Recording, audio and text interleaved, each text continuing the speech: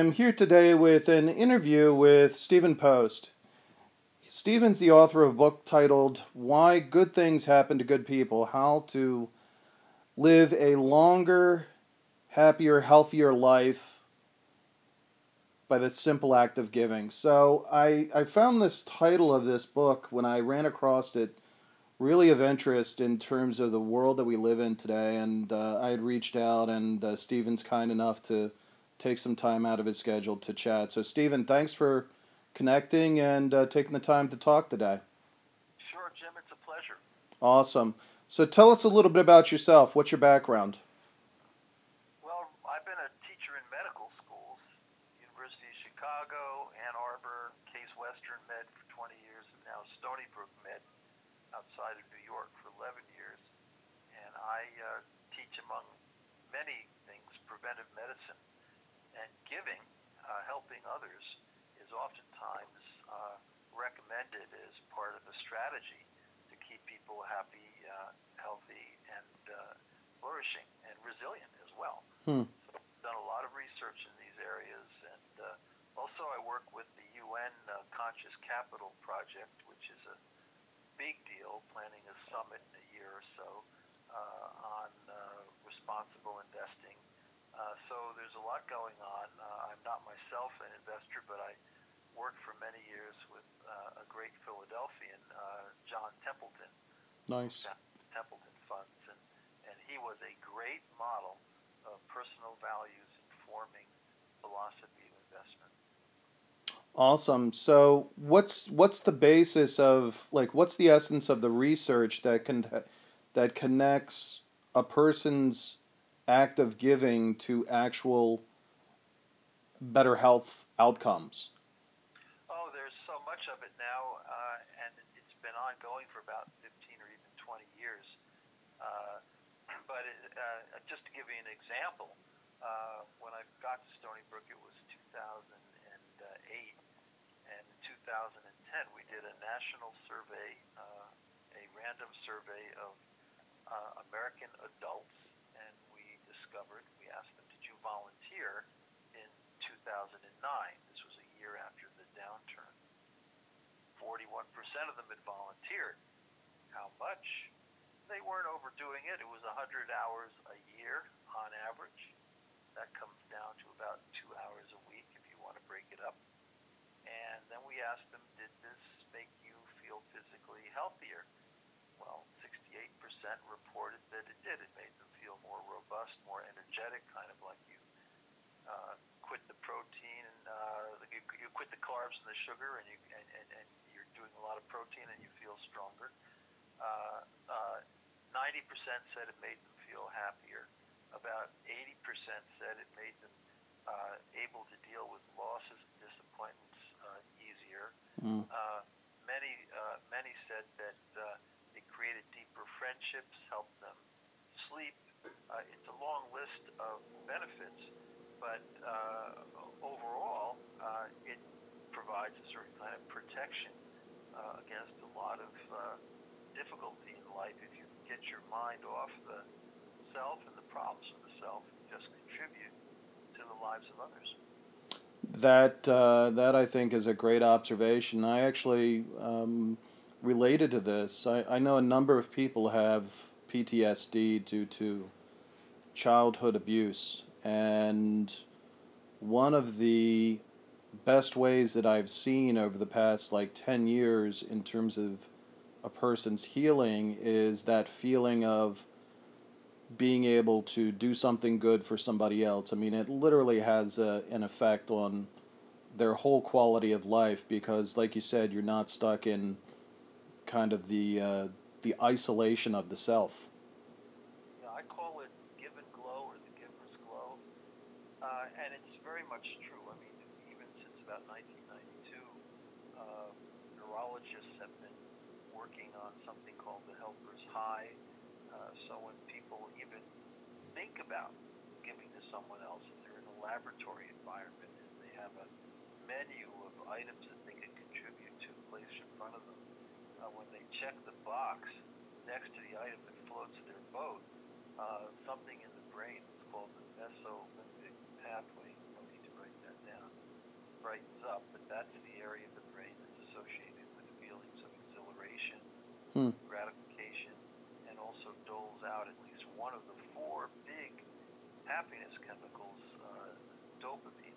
There's a whole lot that goes on neurologically, and in fact, when you just put your mind on helping others, it shuts down the neurological pathways that are associated with bitterness, hostility, rumination, anger, and so forth. And what's cool about that is that it relieves the stress. Those are all stress-inducing emotions, destructive emotions. Yeah. And so when you just put your mind, let alone your action, into helping others, even in very small ways, it relieves you all that stress, all that pressure, and all that cortisol. In the work that you've done, is there any finding that it's kind of age appropriate or age dependent? Like, does it vary based on a person's generation or age? Well, actually, that's a really great question, Jim. So, there have been a lot of studies on high schoolers, on service-based learning, Hmm. but also just on high school kids. One study came out of Vancouver, and so it turned out if you look at the subjects who were simply volunteering for 1 hour a week, again, a relatively small amount of time, compared to the controls who weren't volunteering at all, the subjects, the volunteers, have lower levels of fatty acids in their vasculature and other signs that are good markers of coronary disease, which is becoming more of a problem in younger people these days. Hmm. So for the young, and also if you go into a lot of very good high-level adolescent psychiatry programs, children's hospitals, they're now recommending volunteering for these kids who, maybe they're struggling with affluenza, they're kind of down in the dumps, they may be depressed and anxious. Just get them helping others in an area that they find exhilarating, and give them the sense that they're making a difference. And it very much reduces depression rates, dramatically reduces depression rates. Hmm. And that's key. I mean, I know there's a number of studies recently where the issue of teenage suicide and teenage depression are huge, have really kind of grown immensely over the past number of years. Yeah, huge problem. And of course, I'm here at Stony Brook University Hospital Medical Center, and this is the opioid capital of New York State. Wow. And just like Hamilton County is in Ohio.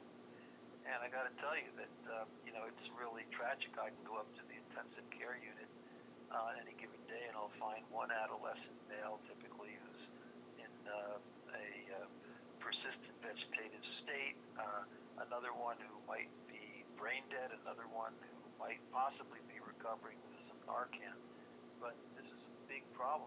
And what's the cause of it? What is the cause of it? The cause of it, the single most significant protection against adolescent addiction is a high sense of purpose in life. But to have a high sense of purpose, they need a community. Yeah. They need family support. Yeah. They need role models. They need the right connections. Yeah. And so we need to work really hard because they're running on empty and it's killing them. Yeah. Why I know a number of people who work with kids who have special needs, and one of the things that just in casual observation that I've found is that by and large the problem isn't with the kids, it's actually with the parents and the parents' treatment or lack of attention to guiding the kids, and the kids needing more in terms of actual affection and connection to a real family, and like a lot of times the parents just aren't there to give it. That's right. So the strongest It's predictor tragic. of an adolescent becoming opioid addicted is what they call ACEs, or Yeah. adverse childhood experiences. Yeah. And not only does that predict issues in adolescence, but it's a very strong predictor of depression and other psychological problems in midlife, Yep. as well as physical problems. And these are based on the Harvard study of Yep. adult human development. I mean, much more susceptible to diabetes, Yep. asthma, well, a hundred different things. Yeah. So whether you can look back on your life and feel that there was some tender, loving care when you were a young child makes a big difference. Yeah, because it also ends up leading to kind of self-destructive habits too, whether it's eating or smoking or drinking, drug addiction, like you said. I mean, these things play out for and really have, huge impacts in terms of a person's not just quality of life, but their financial security. I mean, they're just not able to weather kind of the stresses of a normal life anyway, and obviously it's not like we're living in normal times now. Yeah, that's really true. I mean, it's an age of anxiety Yeah. and just astonishing what's going on. But, I will say that if you look at the literature, Jerome Kagan, the Harvard child psychologist, has written a lot about this over the years. But so what goes on early on in life does give you a lot more likelihood of illness, of winding up needing a lot of counseling, psychological help over the course of a lifetime. But it can also be overcome. For example, if you have the right non-parent mentors Mm. in your communities and you're part of the right sorts of organizations, you can in fact rectify some of these problems. If you're in the right, say, maybe it's a faith community in some kind of spiritual community, whatever, uh, maybe you marry a person who is very empathic and can connect with you Yeah. and help mend and heal these wounds. So it's not as though it's set in stone, but the probabilities of having problems and being on a kind of a healing, steeper healing curve are much greater. Yeah. I mean, part of society's role is really to create those structures to create the opportunity for people to be able to come in and act in those ways. Yeah, and find meaning. Yeah. And so now the sociologists talk about edge work. It's a really interesting concept. Uh, Basically, a lot of young people cannot find any meaning Mm. in the world we've given them. I mean, maybe it's just grossly materialistic. Maybe they're getting all the wrong messages about consumerism. Maybe they're locked onto screens 24/7, but they're not getting the kind of flourishing and nurturing and community-based activity that they need. So in America, we're like way down in the 30s on the International Happiness Survey each year, Mm. but places like Mozambique are in the top 3 or 4 because they have natural roles within communities. They have a place to fit in. Our kids are so lost oftentimes, and we don't have any traditions that kind of guide them a little bit. Yeah. So they're sort of inventing their lives from nothing from age 11 or 12, and that's a huge stressor. So there's a lot going on with kids, and it's tough. Wow. So when you look at you had mentioned responsible investment. Like, how does responsible investment play into kind of this sense of being happier and kind of living a happier, higher quality life? Yeah. Well, one thing I know a lot of investment programs that involve families, not just in investing money, but investing their time and energy in meaningful projects. It's a great thing if that can happen. If the young people can be involved with the adults, with the parents in volunteer activity, it works charms. In fact, there's a great book, Raising Kind Kids by Tom Lincona, and he says that that's a real secret. So you want a role model for your kids, and you want to involve them. You don't want to just think of investing as the right stock, but you want to think about investing in a broader term sense of giving, of more dimensional wealth, of well-being, of flourishing, of positivity and purpose. And so if you can do that, it's a tremendous benefit. Yeah, I mean, as a financial advisor, I mean, you see most of the industry is really driven towards quarterly returns and whether or not a company is more profitable than it was last quarter. It really is kind of like chasing a bone, and a lot of long-term consideration isn't really given to what is the products of that particular company actually doing to society. I mean, there's almost no consideration, especially when you look at like some of the you know tobacco, some of the poor quality food that's generated that has health effects, just unsafe industries, let alone fossil fuels, which are basically poisoning the planet. There's just not much consideration for long-term decision making in terms of corporate structures. Yeah, I think that's really true. I mean, there are some exceptional venues. Just FYI, the United Nations. Not that I endorse everything the UN stands for, but they did have a great project on conscious capital, and there were many leaders in investment who joined together for a symposium, and there's going to be a big summit in a year or so, hopefully with even 500 people. But it's really to create conscious capital. How do you invest in ways that are meaningful and consistent with a sustainable ecology and a sustainable future?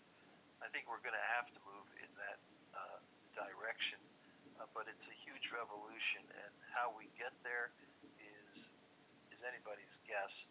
I do think it's much better when you're investing in things that are constructive rather than destructive, because you can have a certain kind of integration or integrity between what you're doing with your money and what your core values are, and that's actually very healthy.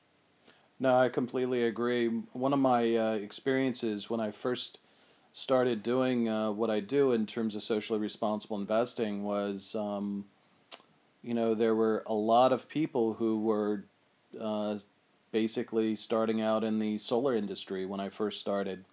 And I thought, here's a group of people who would kind of understand what I was doing. And, almost to a person, those people kind of poo-pooed what I was doing in terms of, matching up a person's investments with their values. And basically, they're like, oh, I'll just leave my money at Vanguard. I'm like, well, you understand that by doing that, you're basically investing in the companies that are fighting you and what you're doing with your solar business, right? And it really didn't matter to people. One of the things that I found interesting was as I kind of reframed the conversation and talked to more people, talked to regular people about doing it as a way to manage risk, and a lot more people understood that and actually embraced it. And I actually found that very, very encouraging. So I think integrity comes from the word integration. Yep.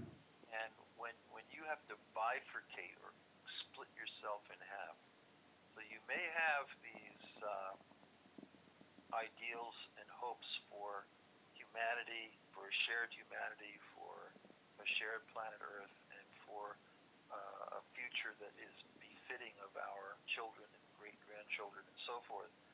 The bottom line is that if you're investing in ways that contradict those values and aspirations, it does wear on you. It's not ultimately a healthy and sustainable way of living if you can at all possibly do reasonably well. And in fact, there's lots of studies, as you know, indicating that if you do value investing, you generally do quite nicely, and you're more committed to the things you're investing in, so you're a little more patient with your investments and Mm-hmm. so forth.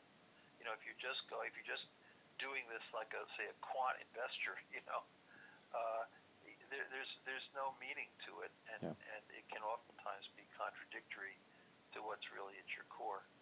Yeah, no, there's actually a number of studies that have shown that responsible investing actually does outperform unscreened approaches, and that's been my experience as well with the work that I've been able to do. So it really does make a difference in terms of where you proactively put your money, but by the same token, what you avoid. I think it's key to avoid specific things to, again, kind of withdraw support from those areas. And no greater example of that than really kind of the divestment movement from fossil fuels. The move away from fossil fuels has really limited their ability to finance their operations, and um, is a positive if we're going to get ourselves out of this carbon burning economy.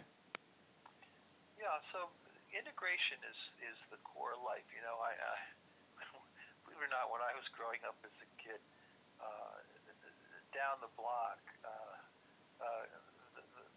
John Jotty Jr. lived Hmm. with his family, and I would observe him sometimes. He was a great dad. He took care of his kids. He took care of his family. He had a boat out in the backyard, at the dock, and it was a big, beautiful boat. He loved fishing with everybody, and he was an okay, nice guy to talk with. But when he was in the city, whatever he was doing, it was destructive. And I always thought, that bifurcation, that split between how he spends his workday and how he wants to behave at home, that's got to be destructive, and it is destructive. Mm-hmm. The more, Aristotle said, to be philosophical, that a good friend, a true friend, is someone who makes sure that you're acting in a way that's consistent with your essential values and your essential meanings. Hmm. You always want to have someone like that on your board of trustees if you're running a nonprofit or a for-profit, because they're going to kind of help you to see where you're veering off course. And ultimately, that's what true friendship is about. And that's why when people volunteer, they report that they form deeper friendships, because their friends aren't just the people they hang out with, that they party with, and so forth, but their friends are the people who they debrief, they find meaning in their helpful activities. Those are the true friends. Those are the friends you want to have around. No doubt, no doubt. One of the developments really over the next 20 to 30 years is going to be this massive transfer of wealth to the younger generation from the boomers. And I would imagine that that's going to have a huge impact on foundations. Have you looked at kind of that aspect of giving and what that means in terms of that kind of a generational transfer of wealth? Well, boy, the intergenerational studies are so complicated. Now, I'm pretty much, I'm in New York now, but I'm on loan from Cleveland. I spent 20 years in Shaker Heights, Ohio. And, uh, I knew a lot of people who um, were pretty well to do, ranging from Peter Lewis, who owned Progressive, to just, well, many, many people. And the thing is, the old Cleveland philanthropy, and there's a lot of that old philanthropy in Greater Philadelphia. Um, it when you get the kids who still have some loyalty and commitment to the region, to the people of the region who help them build their fortunes, there's still philanthropic activity. But when you get to that third generation, it just drops off. Mm. And that's a very serious consideration. Now, some of them may have philanthropic interests that go way beyond anything regional, and that can be very positive. But for the most part, when people get a generation or two or three away from their origins, in location A, B, or C, don't expect there to be much philanthropic commitment. Hmm. How do you change that other than just getting them directly involved in the philanthropy early on? Well, that's why that's so important. Getting the younger generations involved early on is absolutely key. And any investment firm that's working with families of wealth needs to really think about the family as a whole and its flourishing and how the torch can be passed, from one generation to the next. I mean, that's always the challenge in life because these values, they're not taught, in the sense of, you get up in front of a whiteboard and you throw some ideas down on with a pencil. No, it's not like that. It's really role modeling is key. It's creating a culture, a family culture. Hmm. It can be done, and it can be successful, but it takes a very significant effort. And what a lot of people say is that you need, if you are a family of wealth, you need to have a family values statement and tack it right up on your refrigerator. In other words, all the studies show that if as a family, even with the kids being 5, 6, 7 years old, if you can just have that list of core things, we help others, we are honest, um, we forgive, we volunteer, we follow the golden rule. Just those 4 or 5 things, for example, and you can modify them. You can edit them as people wish to because everybody in the family kind of owns that. But that becomes your cultural center. And you have to have that kind of cultural center. We are generous with our resources. Whatever those values might be, they have to be explicit. They got to be written down. And you have to convene the family around those value statements, every couple of weeks and just sort of have a debrief and how are we doing with these things, and I think it you can, some people can say we exercise compassion, but that's the way to go, and then the role modeling is important for the parents, and then no kids will follow their parents' lead if their parents are not empathic and kind. I'll tell you, I like to say it's better to be always kind than always right. And by the way, there's a recent book about parents and screaming, and it turns out, look, none of us are perfect. 98% of American parents at some point or another scream bloody murder at their young kids. Yeah. And we should have what it's basically scream-free parenting is the name of the book if anybody wants to look at it. Hmm. But we need to get a hold of ourselves and realize that sometimes we send the wrong messages, and we need to send the right messages. Yeah, I mean that really takes a sense of self-awareness that I think needs to be further developed among parents. The question is how do you do that in the kind of time compressed lives that we end up living? It's a challenge to keep up. It is a challenge to keep up, and everybody's running from point A to point B. Um, I call it the New York strut. I mean, it's pretty insane. Yeah. But and I'm kind of a part of it because I'm in a busy medical center and I'm running all the time. But the bottom line is, we really have to just take enough time for mindfulness. We have to balance our lives. We have to really think carefully about what success is. I mean, I worry about this with our medical students. I mean, it's that job at a slightly more prestigious hospital for a slightly higher wage, and so forth. And what happens there is people forget about their home, their relationships, um, their connectivities that are important to life. So you really want to be careful. What really is success? We have a lot of doctors all over the United States who are burned out and struggling, and they have relatively high suicide rates per capita vis-a-vis the rest of the population. And the problem is that people get to be 40, 50 years old, and they realize, I didn't. And they were being altruistic. I spent so much time taking care of patients, which is a good thing, that I ignored my kids, and now they hate me, and I can't get that back. Yeah. I can't go back and relive my life. And I may be making a little more money than I would have if I had stayed in the old neighborhood where we have a lot of support, friends, and so forth. But I moved everybody to Timbuktu because I was going to make $50,000 more a year, and I was going to be my department chair and so forth. But in the end, success is a lot more than money and prestige, and we have to rethink it. I think this is so. I went to a high school in New Hampshire, a place called St. Paul's, and when I was a kid, there was a boys' school.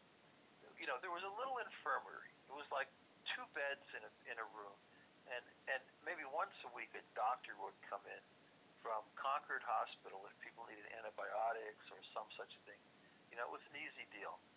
Now there's a whole dorm that's been converted to basically a clinic, and there are 3 or 4 full-time psychiatric nurses. But this is happening in all of these schools up around New England and even throughout Pennsylvania. I mean, in the universities and the colleges, because I think in the high schools we're putting much too much emphasis on, okay, can you get into a super duper high prestige university or college? Actually, most people are not going to do that. Some are, but the bottom line is that what's important is that people go to a half decent place where they find something that floats their boat and they do well at it, and they go on in life and have a meaningful career. Well, and the other aspect of that too is you find so many school districts getting rid of art programs, of music, of kind of creative outlets, which really are the avenues that allow kids to figure out who they are and who they want to be. And because that, obviously that doesn't get counted into the test scores, which actually isn't true either. But the fact is, by denying that creative outlet, we're snipping their futures at the bud. Yeah, I couldn't agree more, and we are putting them under so much stress that their anxiety levels are going through the ceiling, and it's really sad. And by the way, a lot of people do get into these sort of very high prestige places, and they can do pretty well. But a fair percentage of them, I won't give numbers, but a fair percentage of them sort of once they get in, they cross that threshold, then they kind of feel like they've made it in life, and they may not go on and do much more that is meaningful. Whereas you can have somebody who goes to say a nice place like Temple or Drexel or whatever, and and they'll go on and they'll do magnificent things and have fabulously generous lives. So Philadelphia Academy of the Arts.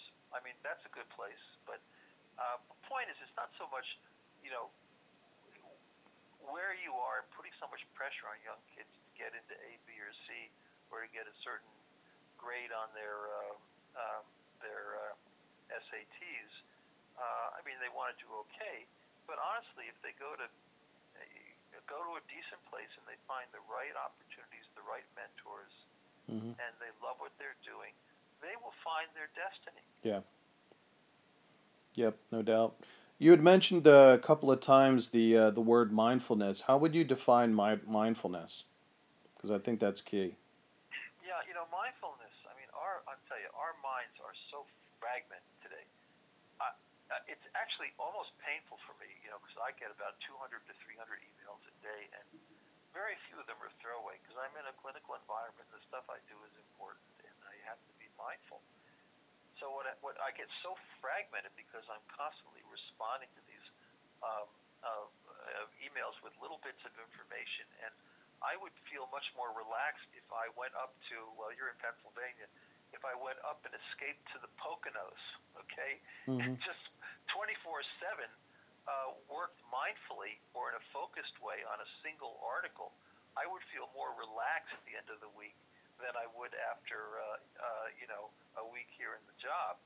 And mindfulness partly is, being mindful and attentive to the moment, really in the moment, sort of wholly in the moment, not just distracted all the time, not divided, being centered internally, centered on one's soul, if you will, or one's inner light. To be a Quaker about it, because you got so many Quakers out there on the main line, historically anyway. But Mm-hmm. just that mindfulness to me is breathing deep. I mean, we tell the doctors here to, before they go into a new patient's room, okay, stop, pause, breathe, even take 30 seconds or a minute, do a kind of yoga breath, just with your team, just breathe a little bit, and then knock, and poke your head in the door, make sure the patient has some garment covering them or a sheet or whatever. Ask them, is it okay if we come in? And then mindfully ask them a meaningful question like, is there anything we can call them by name? Is there anything we can do to make your stay more comfortable here today?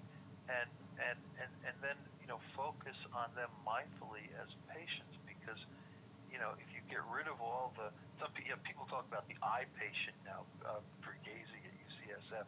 You have these readouts, and you have the iPods and the iPads and everything, but you completely are unmindful of that individual in front of you. And so we need to be mindful about the people around us. And I'd say this generally speaking, we're just passing each other in the night, and we're not connecting. We're not connecting with ourselves. We're not connecting with one another. And the result is a lot of unhappiness where people are not happy. No, I completely agree. I think that's great advice. Just take a breath, clear the mind, and don't be distracted. Don't let yourself get distracted, and just kind of knock things out one at a time in terms of with what's in front of you and what you need to honestly care about. Yeah, I think that's really true. And of course, the popularity of spirituality and meditation is that's pretty obvious in most parts of the country, and it's a good thing. Yeah. Absolutely. One of the groups that I've met a lot is people who are older, in their 60s or 70s, and they honestly don't have much saved for retirement, and they're obviously stressed about it. What advice do you have for somebody in that kind of a situation in terms of living a happier, healthier life when obviously the financial stress is pretty daunting? It is pretty daunting, and bottom line is most people are in that boat. I mean, there are some people who are future-minded early on in life. They invested in some whole life insurance programs, and they get some money out of it. They invested in IRAs routinely. Uh, Maybe they've taken a job that gives them a pension. They've done that intentionally. But an awful lot of people are not very mindful of the future, and when they get in these situations, well, you see them. They're working jobs at age 70 or 75. That's Yeah. a very common thing now, and I'm not just talking about fast food places. I mean, they're everywhere, and yet they're dealing with ambulation problems, with signs and Parkinson's, maybe some age-related memory loss and so forth, and yet they're still under this incredible pressure. And I find that very painful to see, because I wish that they had had some better advice when they were younger. You have to have a pretty good mind in this world, have a job with a decent income, and make money, but where the real wisdom comes in is saving it, investing it, and making it work over the long term. Amen. People don't do that. It's hard to help them out. It's very tough, but hopefully they're getting out of these expensive states, uh, uh, like crazy. I mean, they're all leaving California, they're leaving New York, they're going to places like Florida where they don't have to pay taxes.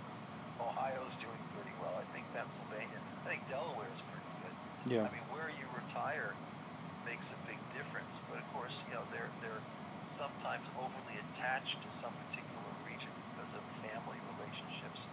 That's where they've lived their lives. But boy, life is a journey, and in a lot of ways, when you get older and if you're struggling these ways, you just gotta go where you can make ends meet, live a relatively peaceful life, and with all the technology today and the screen time that we can interact and interface on, I think you have to be pretty flexible about where you want to live.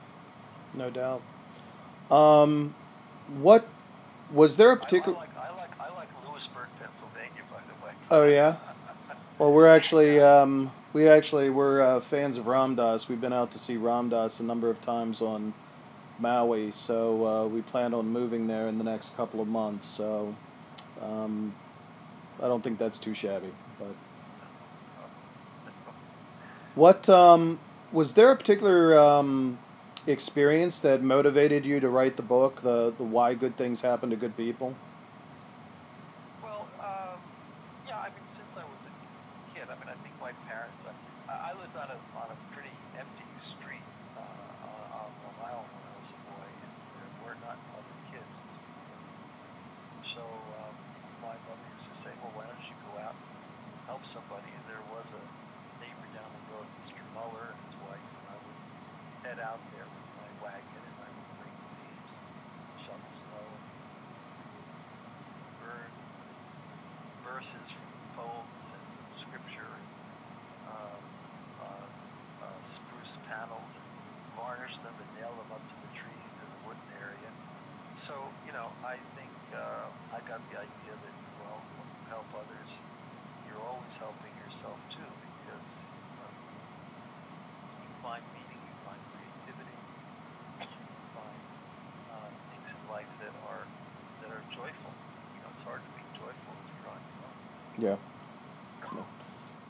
no doubt. If somebody wants to connect to you and learn more about the work that you do or kind of talk about the book, how could they reach out to you? Well, yeah. Well, my best website is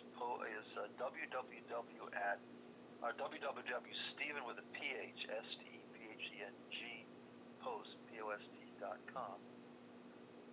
There's an email there, post@StephenGpost.com. But that's the thing to do. Just Google me, go to my website, and I try to respond to people. Awesome. And the book, Why Good Things Happen to Good People, is that on Amazon? Is it on your website? Yeah, it's on Amazon. It's on Amazon. That's the way to do it. It's a Random House Broadway Books thing. It's been out for a little while, but it did really well, and people still enjoy it. Awesome. And the message doesn't change. No, more relevant today. Stephen, thanks for taking the time to chat today. I enjoyed it, and hope you did too. And we'll have to connect again in the future. Thanks, Jim. It's a pleasure. I wish you well, and take care of yourself. Sounds great. Okay, bye-bye.